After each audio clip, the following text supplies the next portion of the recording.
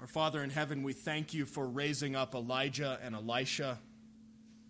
We thank you, Holy Spirit, for giving us your word and recording the works of God in them and through them so that we might know who you are and put our faith in you, so that we might see glimpses of Jesus as you prepared your people and prepared history for the coming of the greater prophet, the greatest prophet, Jesus. And Lord, as you took him to heaven on that day, Lord, we pray that you would fix our eyes on heaven and on him who opens heaven for us, the Lord Jesus. So, Lord, give us ears to hear your word. Let us not just simply be hearers, but let us be doers of your word and lay hold of it with faith and come away from it changed. We pray this all in Jesus' name. Amen. Well, we do come tonight to the final story from Elijah's life where he is taken to heaven and then Elisha takes his place. And it's this amazing story. And one of the things that's interesting about it is how it's such a contrast to the previous story. It's such a contrast to last week, to last chapter. Think about Ahaziah, King Ahaziah. He was told that his time was near. He would surely die, but he was not ready. He was not reconciled to God. He was unrepentant and unbelieving. And he would not go to heaven in that state. He would die in his sins. And so that was a sad and tragic end. But Elijah, on the other hand, Elijah at the end of his life was walking with God, walking by faith. He was a repentant sinner trusting in God for salvation, and so he was ready for heaven. He was ready to leave this world. He was ready for his eternal home. His work was complete. He had run his race, and even though it was a race of great sacrifice and difficulty and challenge, God was now finally going to give him rest and give him his reward, welcome him to his ultimate home. And so this is really a precious passage as we see Elijah finish his work on earth and enter heaven. Another interesting thing is last time fire fell from heaven in judgment. Tonight the fire of heaven comes in grace and in love and carries Elijah to heaven. And while his departure brought loss to those on earth, it was great gain for Elijah. This was a great reward.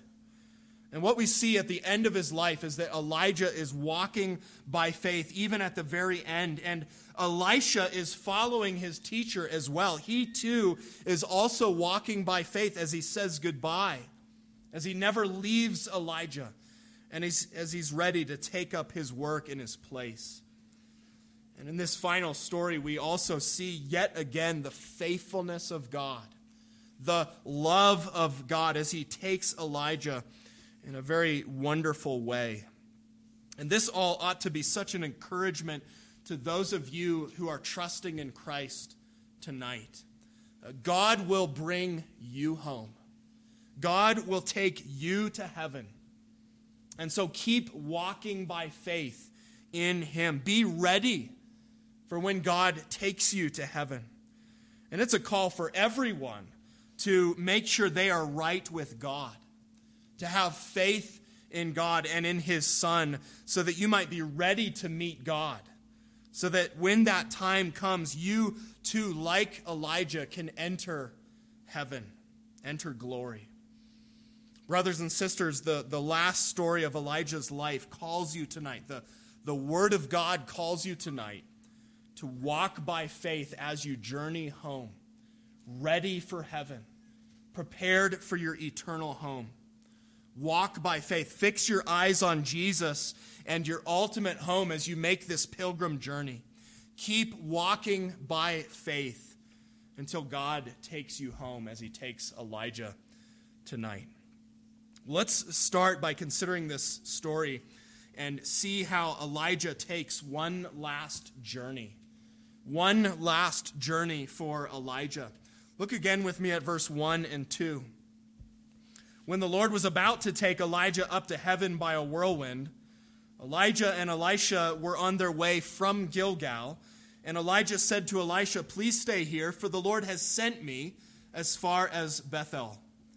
But Elisha said, "As the Lord lives and as you yourself live, I will not leave you." So they went down to Bethel. The Lord takes all of his people to heaven. And as his time draws near to go to heaven, God sends Elijah on one last journey. And not only did God know when he would take Elijah, he knew how he would take him as well. And brothers and sisters, this is true for you and I as well. God knows when he will take us and how he will take us. Now, the way he takes Elijah is very unique, and we're going to talk about that. But it is true that God always knows and has it planned when and how he will take his people. Ordinarily, he takes his children by way of death. That last enemy, that curse. In fact, always God takes his children by death until Christ returns. Enoch was the one exception until Elijah. We read in Genesis 5:24, Enoch walked with God, and then he was not, for God took him. Well, verse 2 tells us God was going to take Elijah to heaven, but not by the death of the body, but by a whirlwind. Well, God takes his people home. He takes them to heaven when and how he chooses, even though it's unknown to us. But what we see with Elijah, as he knows his time is approaching, is that he's ready. He's ready to be taken. He's ready for heaven. He was submitted to the will of God. He was even at the end going where God sent him. What about you, brothers and sisters? Are you ready? Do you trust that God is sovereign over death, over how and when he will take you? Do you know that he will take all of his people to heaven without fail? Well, as his time nears, God sends Elijah on a journey. And 3 times Elijah tells Elisha to stay because the Lord has sent him.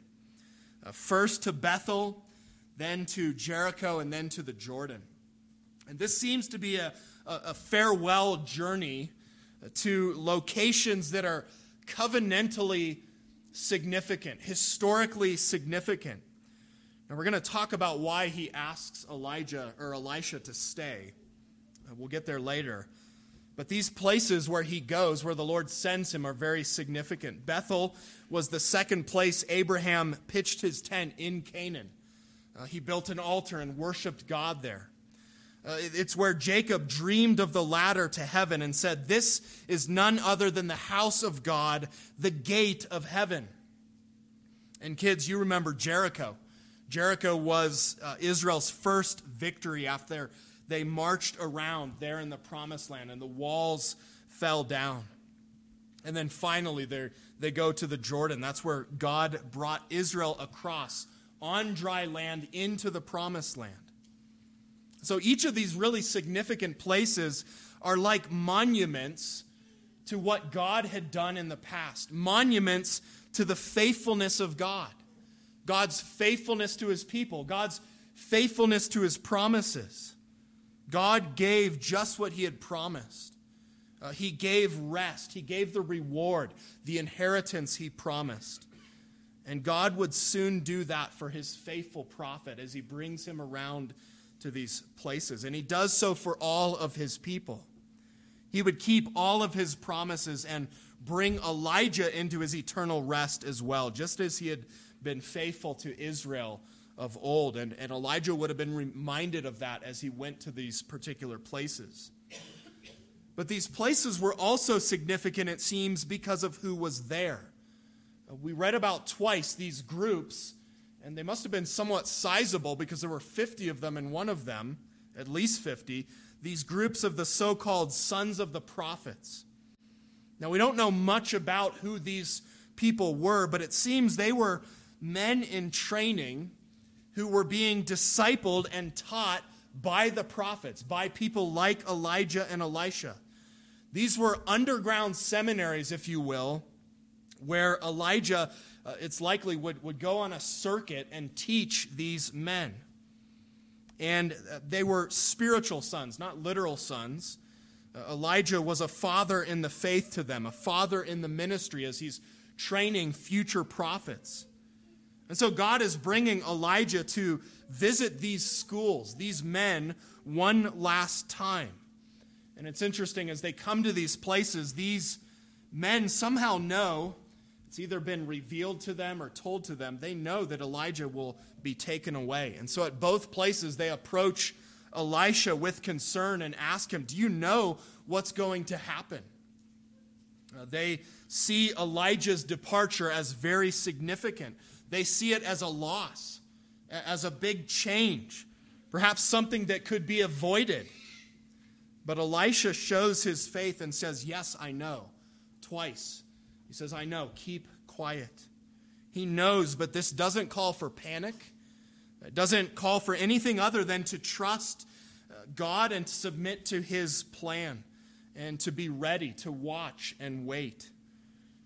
The presence of these sons of the prophets that seem to know and love and care about Elijah and have something of a relationship with him show us that it seems Elijah has been busy.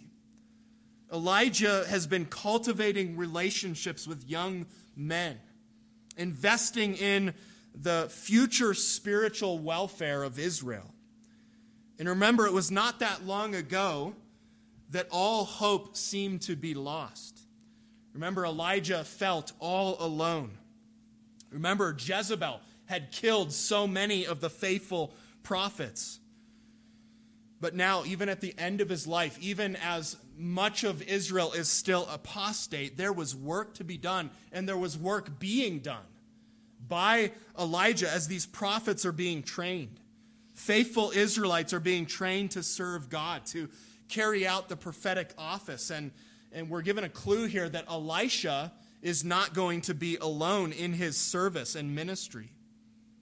And friends, this is a reminder to us that we should not prepare for heaven. We should not handle the evil of our age by idle contemplation and withdrawal and retreat. But rather, we should eagerly serve the Lord and serve the next generation with hope. We should keep walking by faith to the end, ready for heaven, but still serving the Lord while he has us on earth. And some of you older saints here tonight, I see you doing this. Continue to press on serving the Lord. There's this story from Calvin's life. This is the way Calvin finished his race. He preached his last sermon, and he had to be carried out of the pulpit and carried home. He was not idle waiting for heaven. He had not given up the fight and retired and just eased as he neared the end of his life. He pressed on in faith, and we see that in the life of Elijah. Elijah was ready for heaven, ready to be taken, but he was serving the Lord with faithfulness. Well, he shows that readiness as he follows God's call in his last journey and as he performs one last miracle. And I want us to consider that second tonight. One last miracle. Look with me again at verse 7 and following. They've come to the Jordan River, and it says, 50 men of the sons of the prophets also went and stood at some distance from them as they were both standing by the Jordan. Then Elijah took his cloak and rolled it up and struck the water, and the water was parted to the one side and to the other till the two of them could go over on dry ground. Elijah knows his time is drawing near, but he continues to walk by faith where the Lord sends, and now the Lord sends him to the Jordan River. And as he draws near to the Jordan, he doesn't seek out a ferry. He doesn't try to swim across. He does one last miracle by God's power, showing once again, as he's proclaimed with his name and with his life and ministry, that the Lord is God. And you know who's there watching from a distance? You know who gets to witness this miracle is a group of the sons of the prophets. They get to see the power of God at work in this man with their own lives. They see his faith, the faith of their departing father. And this would have made a lasting impression on them. They would have never forgotten this powerful work of God that they witnessed. And Elijah's miracle is quite familiar, because this is where and this is how God brought his people into the promised land many years before, and they would have thought back to that time.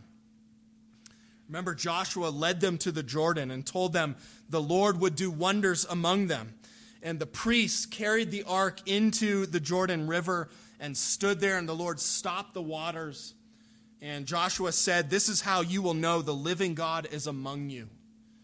And God brought them across on dry ground. They witnessed the work of God. They knew that God was their God, and he was powerful, and he was their Savior, and he was the one going before them into the promised land. Well, God is showing all of this and more as Elijah parts the Jordan, as he takes up the symbol of his office, the symbol of the Spirit's power, his cloak, much like Moses took up his staff, and he strikes the water, and the water parts, and they go across on dry ground. You know who's also there watching is Elisha. And Elisha sees this, and he experiences it with Elijah, and he's going to do the very same thing with that cloak to get back across.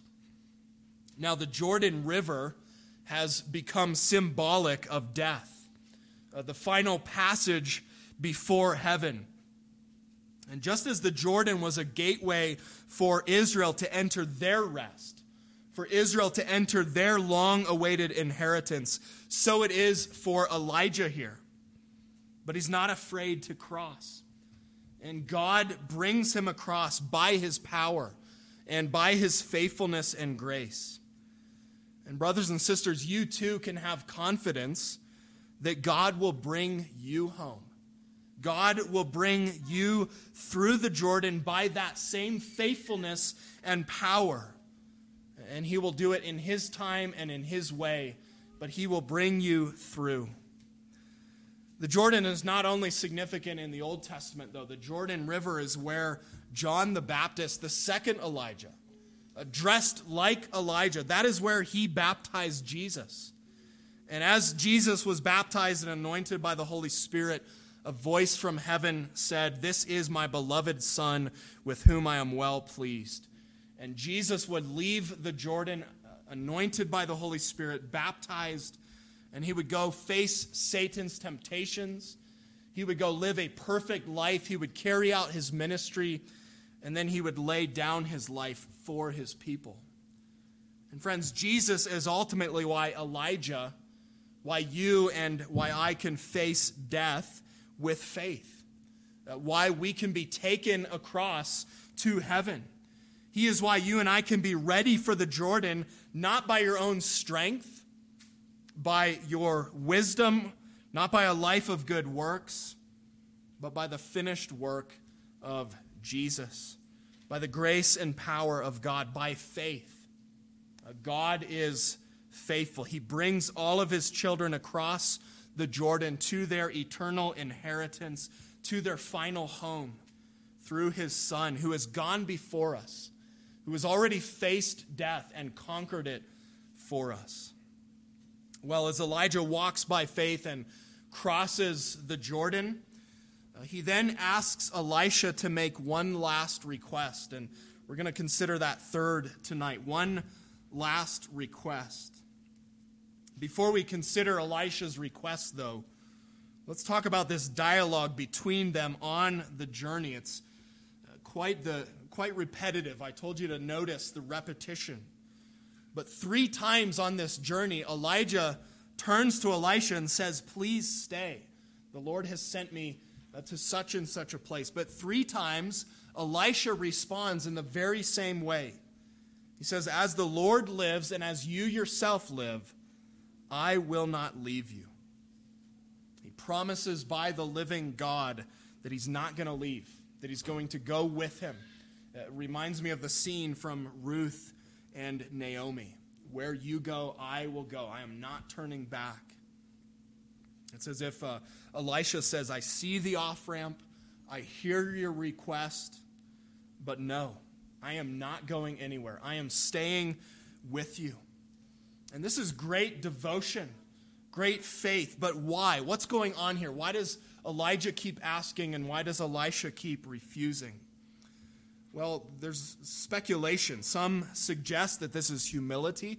Elijah perhaps knows about his glorious departure, and he doesn't want Elisha to see, doesn't want Elisha thinking much of him. Maybe that could be. But I think rather this is one final test, one final lesson as Elijah is discipling Elisha. Elijah's testing Elisha's commitment. He's testing his resolve. He's testing his dedication to his calling. Will he go on to the end, or will he turn back after Elijah's gone? Would he do something easier, or would he press on in faith? Would he stay with Elijah as he was called by God to do while Elijah was still there, learning from him to the end, ready to pick up in service of God when he left? I think that's what's going on here. And by God's grace, we see that Elisha is committed. He is courageous. He's not afraid of Elijah's departure. I know, keep quiet, he says twice to the sons of the prophets. And then 3 times, I will not leave you. I will not leave you. I will not leave you. And he keeps his word. He is there to the end. He stays with him to the very end. And so there at the end, when Elijah asks him, what can I do for you? Elisha's ready for that question.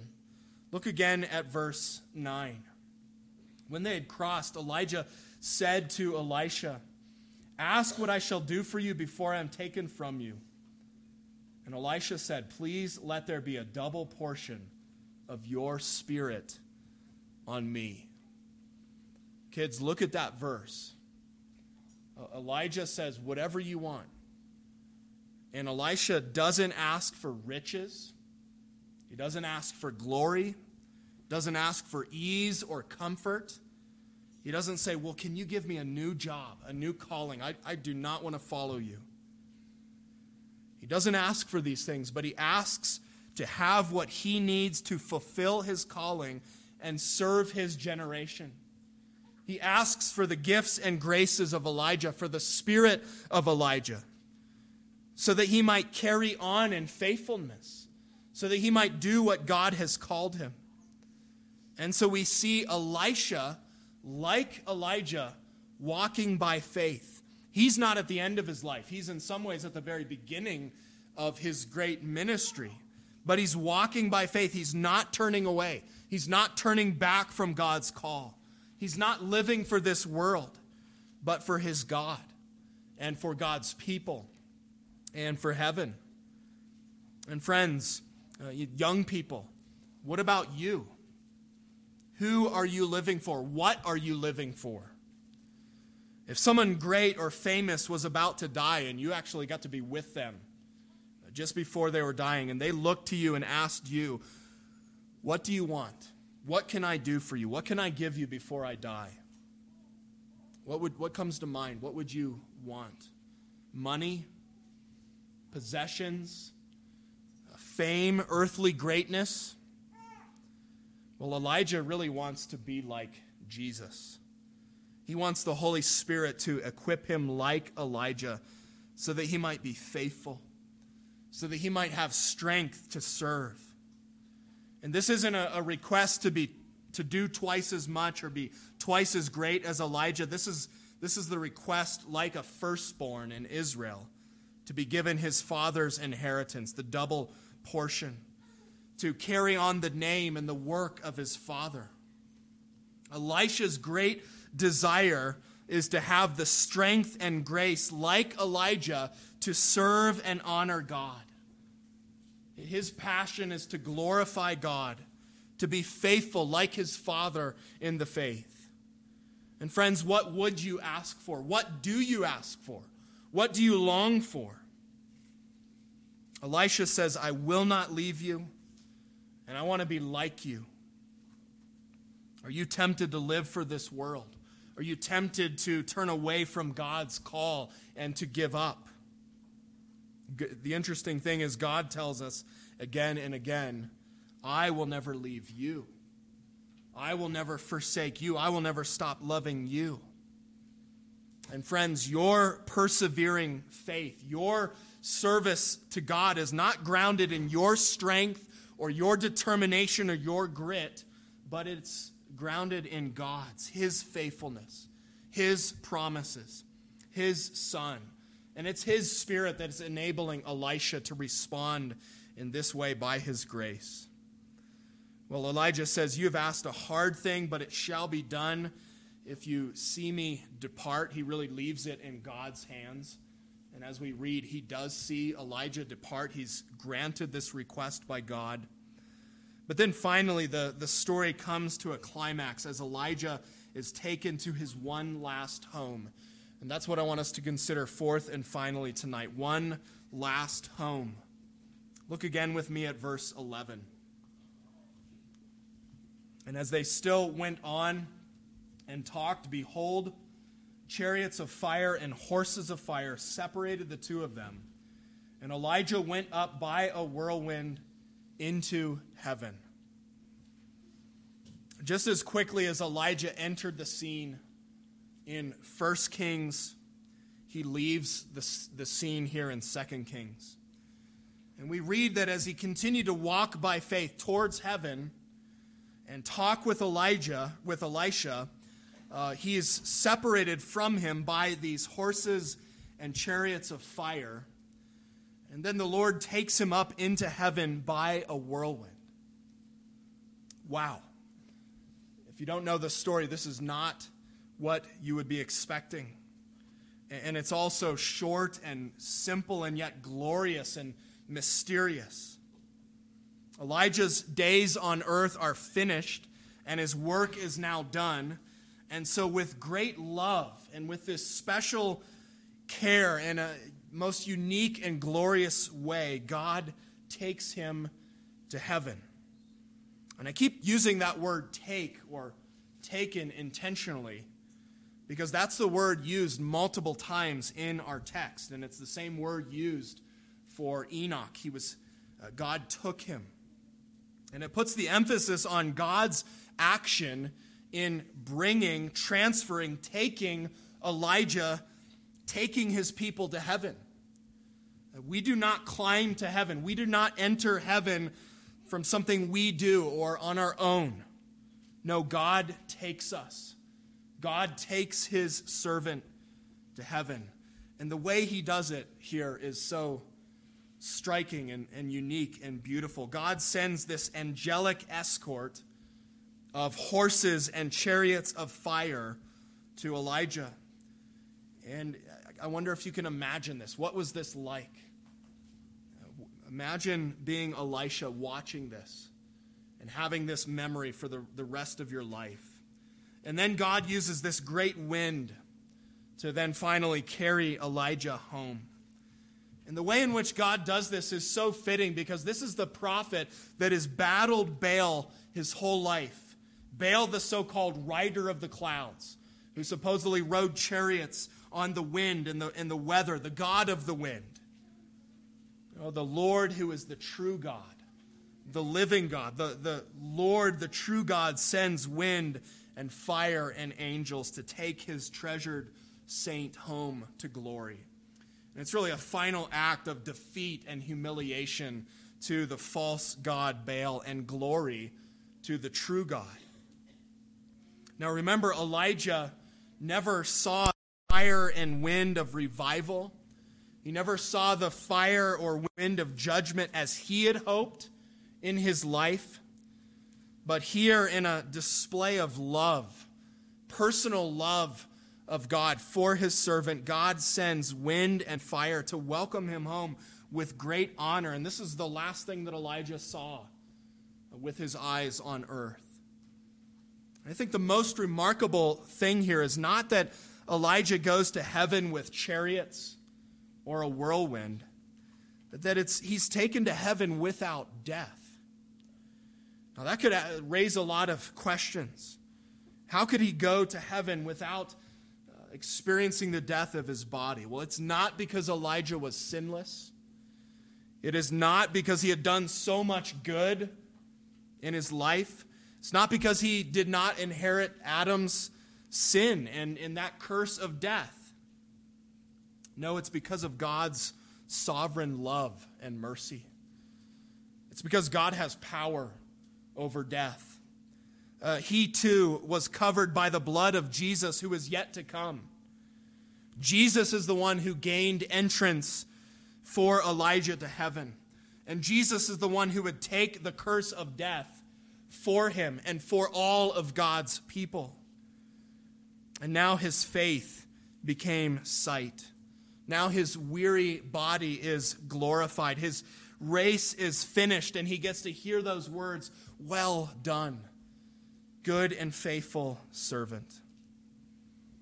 And even as he's taken to heaven in this most unique way, the prophet still speaks as he's taken to heaven. We get this glimpse, this foreshadowing of how Jesus would ascend to heaven after his work on earth was done, after his death and resurrection.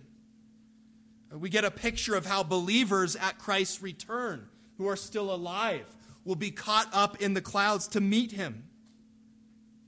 And we even get a picture of how God takes all of his children, how he takes the souls of all of his people immediately to heaven, immediately to glory at their death with great love and care. And so Elijah's homecoming is one more display of God's faithfulness and love. And it's one more display, as we've seen all through his life, that God's ways and God's plans are not ours. This is not how anyone would have expected Elijah to get to heaven. And yet it highlights for us God's goodness, God's mercy, his care, his plan, his sovereign will. And it's ironic as well, because you remember earlier Elijah wanted to die. He wanted to die under that broom tree when he was so discouraged, when he was despairing, when he was all alone, when he was at the end of himself, when he saw no future. He no longer wanted to live, and he asked to die. But God said, "No, I want you to live. I want to use you more. I want to show my love and my power and my sovereignty to you and through you. And Elijah, you're actually never going to die." And so he's brought straight to heaven. God is faithful. God loves Elijah. God loves his people. God loves you if you belong to him tonight, and he will be faithful to you. God rewards his faithful, weary pilgrim with heaven, with his eternal home, with eternal life, with eternal rest. And Elijah leaves the earthly remnant of God's people to join the heavenly multitude of saints beyond number. Now at last he gets to go to his real home, his ultimate home. And Elisha sees all of this. He looks on. He cries, my father, my father." The chariots of Israel and its horsemen. Elijah sees his father, the true defender of Israel, cross his finish line and go home with this royal, military, angelic, heavenly escort. And he's now ready to take his place and to carry out his call. And because he's seen it, he will receive what he asked for, that double portion. There's so much to see here, but this story, this heavenly homegoing, is a beautiful picture, a foretaste in a unique and glorious way of all that Jesus Christ has won, not just for Elijah, but for you, for all of God's people. This is how he loves and cares for all of his saints. This is what you have to look forward to if your faith is in Jesus Christ tonight. One writer reflects on this and says, future bliss shall infinitely compensate present sacrifices and sufferings, and he that humbles himself shall be exalted. And people of God, as you have followed the life of Elijah these past months, what a fitting way to close and to leave this man of God, because this is the glory, this is the hope, this is the home that you await. This is the heaven, the future that awaits every one of you who is trusting in Elijah's God. Every one of you who knows and believes what Elijah proclaimed so long ago, that the Lord is God, that the Lord is alive, and he is real, and he saves.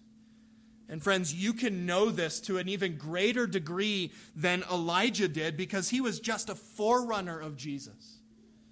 He was just one prophet in a line of prophets that led to the last and greatest prophet, Jesus, who is the fullness of God's revelation, the fullness of God's plan, the Messiah, the Savior, the one who conquered death and said, I am going before you to prepare a place for you. And so we're reminded in this most beautiful way here in 2 Kings that heaven is real. Kids, do you realize that? Do you see here tonight in this passage? Heaven is real. Do you know that and believe that? It's wonderful, and it is opened for sinners through Jesus Christ. Heaven is real. Redemption is real. We've seen in the life of Elijah, and even recently, death is real. Judgment is real. But friends, so is heaven. And so is life in Jesus Christ. And Elijah, who is a man like us, is there right now, tonight, with a real glorified body. Jesus is there right now, with a real glorified body. And boys and girls, men and women, Jesus will take you there. Jesus will take you home. This is your future. This is your home if you fix your eyes on him as Savior. If you journey through this life by faith. And we've seen and we've learned from Elijah that this means walking by faith, not by sight. It's not easy. It means going wherever the Lord calls. Maybe to a hidden brook, or to a faraway widow, or straight to the king who wants you dead. It means trusting and following God's word when so many reject it. It means being outnumbered or hated at times in this world, but knowing that the Lord is God. It means proclaiming that and praying with faith, praying fervently, submitting to the Lord as God, even when his ways are not our ways. Brothers and sisters, one day the Lord will take you home, and your faith will become sight, and your tears will be wiped away, and you will behold your Savior and your God in fullness of joy, just like Elijah here tonight. God will take you to heaven through Jesus. But until then, fix your eyes with faith on him. Be ready. Be eager. Fix your eyes on Jesus, who will bring you through that Jordan River, and serve him while you are still here on earth. Walk by faith as you journey home, ready for heaven, longing for heaven. Let's pray. Father in heaven, we thank you and praise you that you spoke by the prophets long ago, that you revealed yourself, and that you have revealed the way of life, the way to heaven, the way to be right with you. We thank you and praise you for the faith that you worked in Elijah.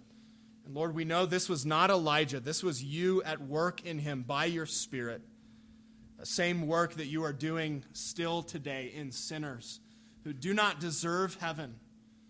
But Lord, we praise you and thank you that you sent your Son to live and die and rise again, to cross through death and conquer it for us, that we might have a living hope, that this might be our hope and our expectation and our future. So Lord, help us to fix our eyes on him with faith. Help us to live for our ultimate home. Enable us to walk by faith and to continue to serve you while you have us here as pilgrims. Lord, do this for your glory. And we pray that, Lord Jesus, you would come quickly. And we pray this in Jesus' name. Amen.